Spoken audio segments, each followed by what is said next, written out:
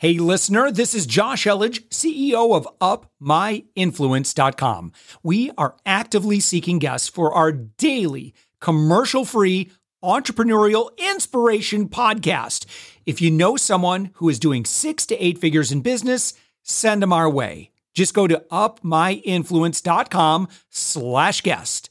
Let's get on with the show. All right. Hey, everyone. Welcome back to another episode of The Thoughtful Entrepreneur. I'm your host, Jen Amos. And today I have with me writer and author Art Bell. His new book recently come out called Constant Comedy, How I Started Comedy Central and Lost My Sense of Humor. If you want to learn more about him, his website is artbellwriter.com. Art, welcome to the show. Great to be here. Thanks, Jen. Yeah, well, I'm extremely ecstatic to speak with you, considering how, I don't know how I managed to do this, Art, but during the pandemic, I signed up for stand-up classes. I wanted here. That's great. Yeah. It's with a local nonprofit that helps veterans and military family members learn the art of stand-up and comedy and all that good stuff. And so, when I was reading my notes before we got started, I was like, oh man, I'm talking to the man that started it all. I'm so excited. Well, I didn't invent stand-up comedy, but thank you for that. All right. So Art, the reason why I bring that up is because you helped start Comedy Central for the first 8 years, at least in your involvement as programming and marketing. Wow, that was just such a long time ago. I mean, Comedy Central, I definitely, I'm a millennial, so I wasn't there in the early stages when it all started. But it's interesting to me that at the time, and I have this in my notes here. At the time, people thought it was just like the stupidest idea to have a comedy show on air. And here it is today. It just kind of becomes Comedy Central as its household name. So what are your initial thoughts on that? Kind of looking back and knowing that you were part of that. Well, listen, first of all, I'm very proud to be part of something that is still existing after 30 years. I mean, it's great looking in your rearview mirror and seeing something you worked at and were so passionate about lasting this long. Yeah. And comedy has really gone on to be one of the great Comedy Centrals, one of the great brands in comedy history, along with Saturday Night Live and National Lampoon and Mad Magazine. I'll throw that in, probably the all-time greatest. So yeah, I'm very proud of the whole thing. You are right. When I first pitched the idea, I got a lot of pushback. Yeah. People said, what do you want to, and nobody's going to want to watch 24 hours of comedy. I really kind of was confused. When I first started in the television business, I thought, why is there no comedy network? That was my thought, because I wanted to work at one. I loved comedy, but there wasn't. And I realized when I started pitching that people just thought it was a kind of a stupid idea, and it was expensive in those days. Starting a channel was expensive. And, there was a conviction that comedians wouldn't want to be on it. Who knew? Yeah. And here we are. And here we are. Yeah. I mean, wow. That's just incredible. Tell us what comedy looked like at the time. Like you said, there was no channel. So was it mainly just, local comedy, places like stand-up places? Like, what did it look like for you at that time or at that generation? Cause I'm a millennial here. So I'm learning history right now talking to you. Yeah, no, it's a good question.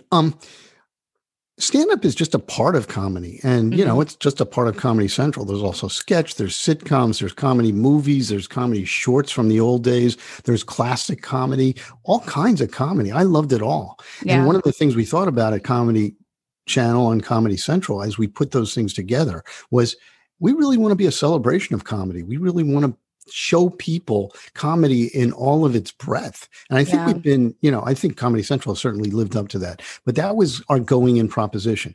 You ask about stand-up. Stand-up was just really starting to, the wave was really growing around that time. Previously, stand-up clubs were in the big cities. But, in the mid-'80s, you started to see stand-up everywhere. I used to say, at any Holiday Inn with a 4-inch riser, somebody would get up with a mic and do 10 minutes. And that's what happened. Richard Belzer, he's quite a notable stand-up comic of the day, said in Rolling Stone magazine, 1987, in the old days, kids wanted to grow up and be Mick Jagger, or a rock star. Now they want to be comedians. It's a real change. And that is what was going on. There was a real enthusiasm for comedy. Yeah. And, me being the novice I am in stand-up, which, I am understanding, like, obviously that's not the only, thing that represents comedy, as you mentioned. It's a lot of work to craft a joke. So that's what I'm finding. Like I took a 3-hour workshop last year, and in that 3-hour workshop, I managed to get like one decent joke. Like that workshop was just dedicated to putting one joke together. And even till now, I wouldn't go back to reuse it. I have to really craft it to make it funnier. But like to be able to do comedy 24/7, to have a whole channel is astounding. And so I have to, take this moment to just applaud you for starting it, and the fact, I know there's a whole production, a whole team, there's just so much behind that channel for it to continue to keep going. But it's just astounding to think that I think at least for me, I took for granted the art of comedy, even though it's like, you can tell a joke within a couple minutes, maybe even less, like it takes a lot to be able to know that that's going to work for a wide audience. So to be able to have a whole channel, again, like I said, astounding. It's absolutely impressive. Oh, thanks. You're right. Stand-up comedians, even good stand-up comedians, they labor to get the first 10 or 15 minutes of routine. It's 10 or 15 minutes is an eternity when you're trying to, as you point out, when you're trying to write your routine. Yeah. I think that comedy writing is very difficult. And the great comedy writers, the people who really know how to do it, are some of the funniest people on earth. And they don't even perform. But so really, it is a skill and a talent. You can learn it. So good for you for studying. Yeah, thanks, Art. Well, when you're stuck in a pandemic, you try to get creative. You have a lot of time on your hands. So, as we're talking about being the founder of Comedy Central, Art, your book is very astounding to me. The title of your book. So I'm going to read it for everyone, the title and the subtitle, because we were talking offline how apparently most people don't read the subtitle, but I will read it because that's what I do. So your book is called Constant Comedy: How I Started Comedy Central and Lost My Sense of Humor. Which I think the average person would be like, what do you mean? Like, how did you lose your sense of humor? So tell us about this book. Well, the reason I subtitled it that is because I think people like you and a lot of people who've grown up with Comedy Central didn't really stop to think about the fact that it came from somewhere and it wasn't really launched out of a cannon, fully formed and very successful. Yeah. On the contrary, it was a complete failure when we launched. I went to work every day for the first probably 6 months or 8 months thinking, okay, they're going to shut us down today. Every day. And every day I had to think about, okay, what am I going to do today? What am I going to do more of today that's going well? And what can I do less of that's going badly in order to keep this thing moving forward? Yeah. It was really something. And the subtitle comes from a conversation I had with the chairman of HBO. He was my boss at the time. He was the one who said, yes, let's do a comedy channel. And he called me in after 4 or 5 months. We were getting ripped to pieces by the press. We had no audience. It was really quite something. And he said, Art, it took a comedy channel to get me to lose my sense of humor. And I didn't laugh and he didn't laugh. And, there we were. Right. Because it was real to work, Yeah. Wow. Well, that makes a lot of sense. And to be able to just kind of capture that moment to be the subtitle of your book, I think is very clever. We were talking a little bit about this offline too, Art, that I think what's most fascinating about you is typically if you are in the arts, if you are a creative, you're not really good in business. And yet, not only were you an executive, but you had a creative side. And it sounds like that was, having that too, skill sets, I guess you would say, was really what carried you. And I think in those initial 8 years, like, tell us about that, having that rare skill set, in addition to being an executive, to also having that creative side. Well, I think it was very helpful. I will point out that I had to develop both the executive side of me and the creative side of me. When I started Comedy Channel, I was pretty young. I was a pretty new executive. I wasn't even an executive until then.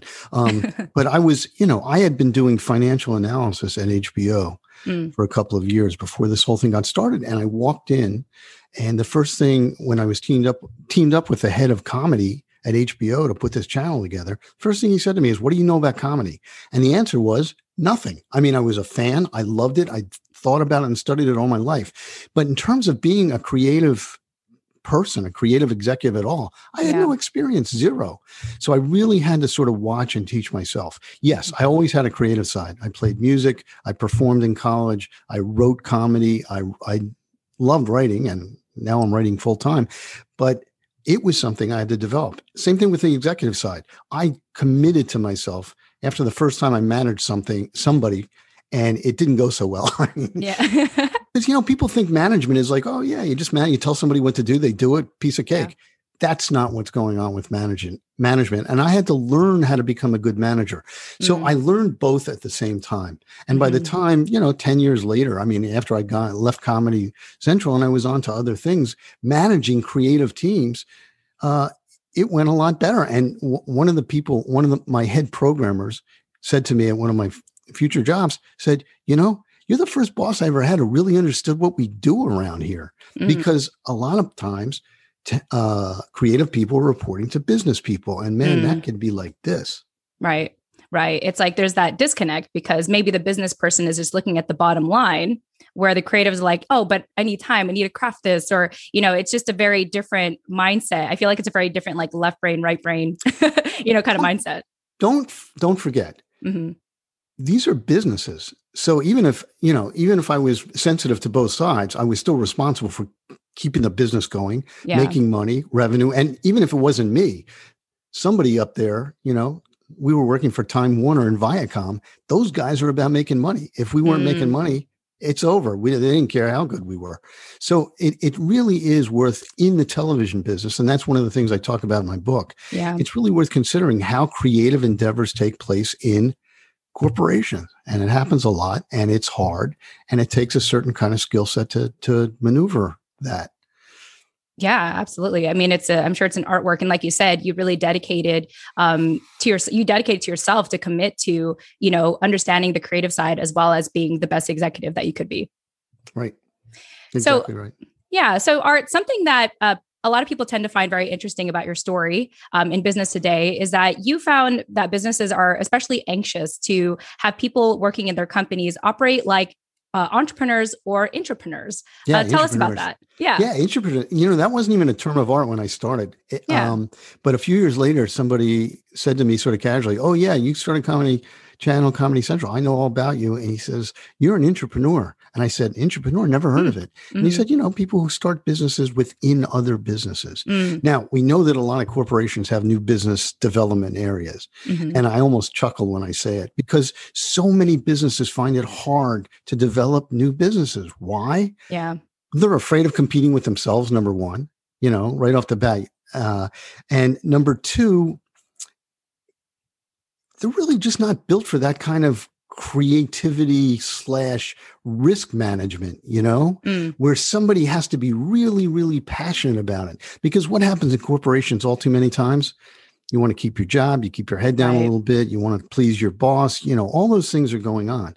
When I started Comedy Channel inside HBO, I wasn't keeping my head down. As a matter of fact, I had to sort of say, hey, look, we really ought to start a comedy channel. And I had to say it with a lot of passion. Yeah. I had to lay out my vision, and I still got a lot of blowback. Like, it'll never work. What are you, crazy? We're not going to bet on that. I mean, that was the process. Yeah. And the thing is, new businesses developed in corporations. That's how corporations get bigger and better. So yes, you're right.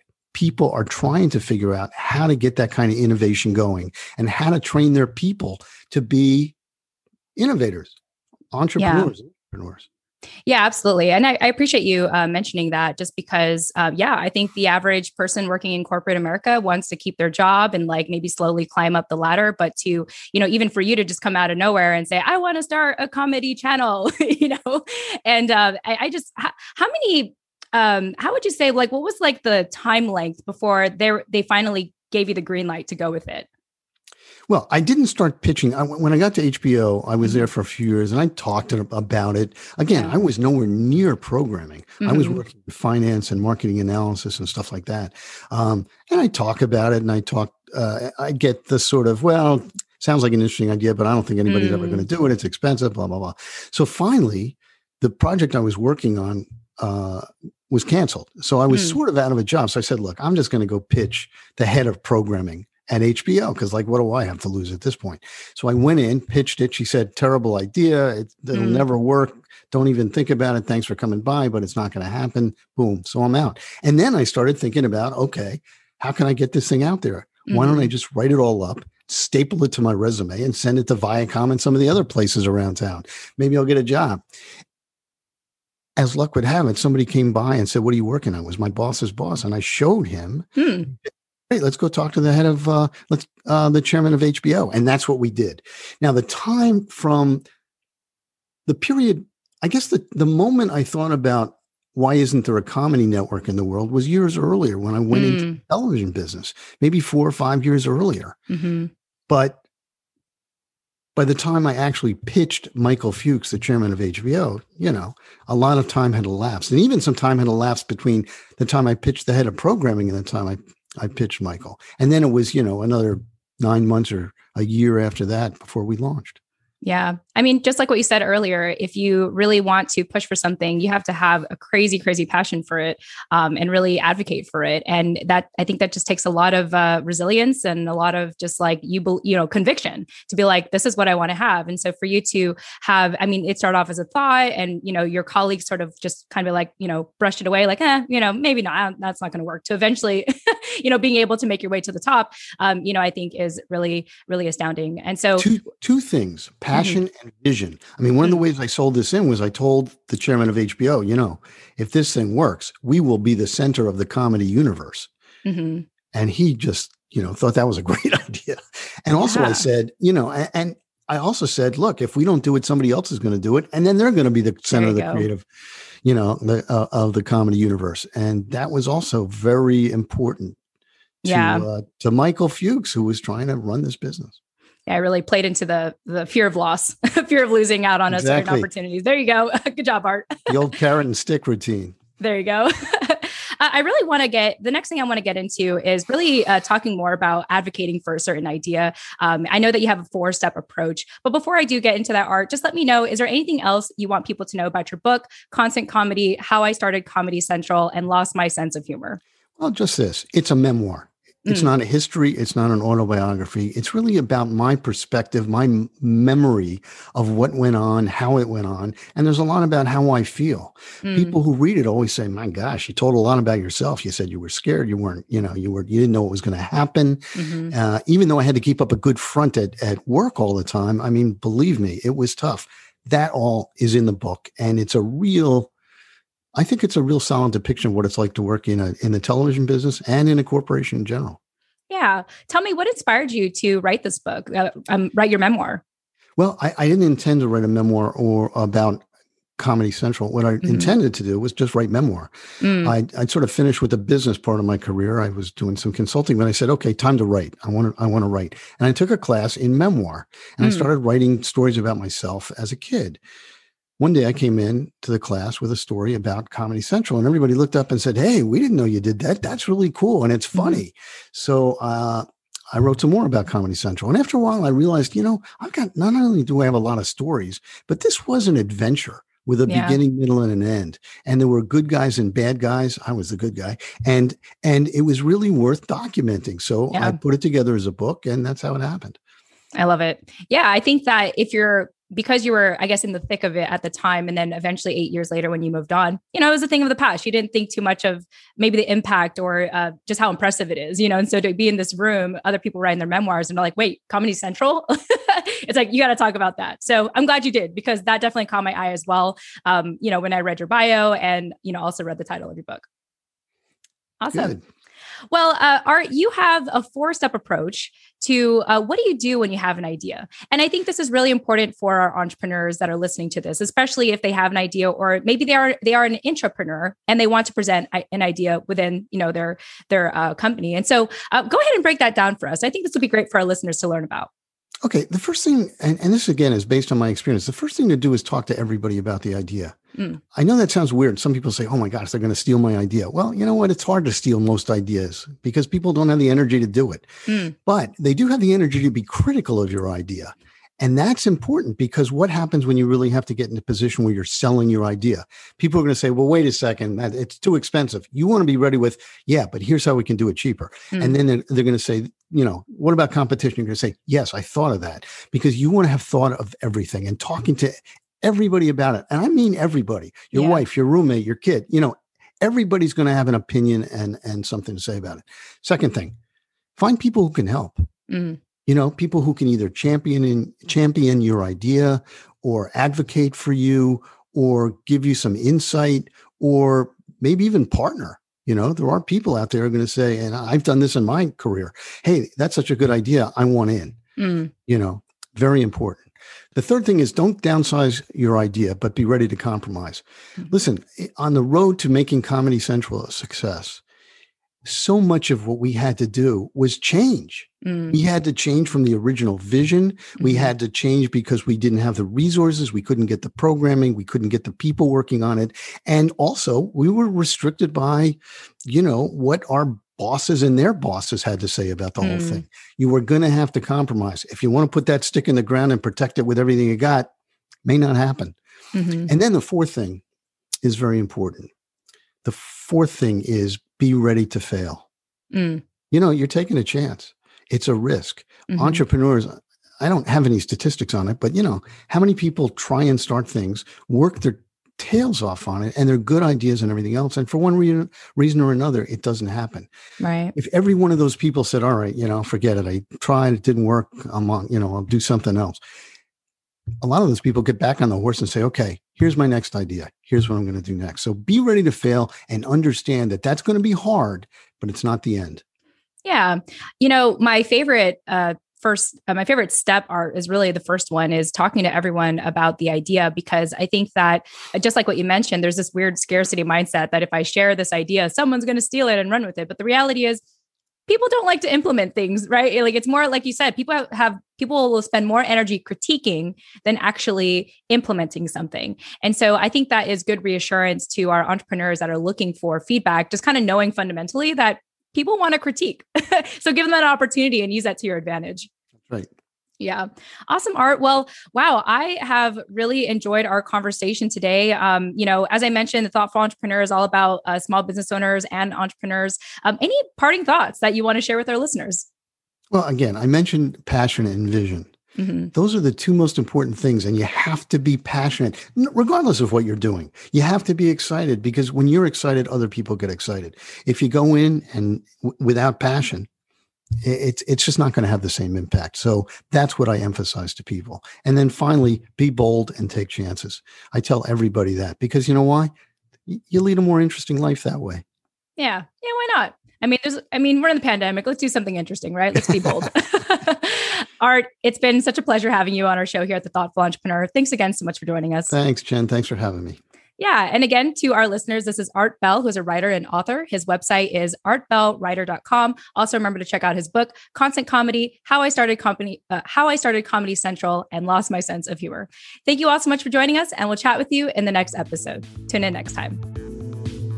Thanks for listening to the Thoughtful Entrepreneur Show. If you are a thoughtful business owner or professional who would like to be on this daily program, please visit upmyinfluence.com/guest. Now, if you've got something out of this interview, would you share this episode on social media? Just do a quick screenshot with your phone and text it to a friend or post it on the socials. Now, if you do that, tag us with the hashtag UpMyInfluence. Each month, we scour Twitter, LinkedIn, Facebook, and Instagram.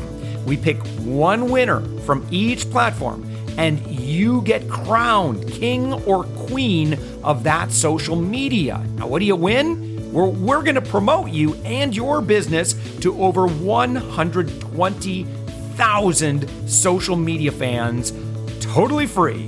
Now, can you also hook us up? Now, in your podcast player right now, please give us a thumbs up or a rating and review. We promise to read it all and take action. We believe that every person has a message that can positively impact the world. Your feedback helps us fulfill that mission.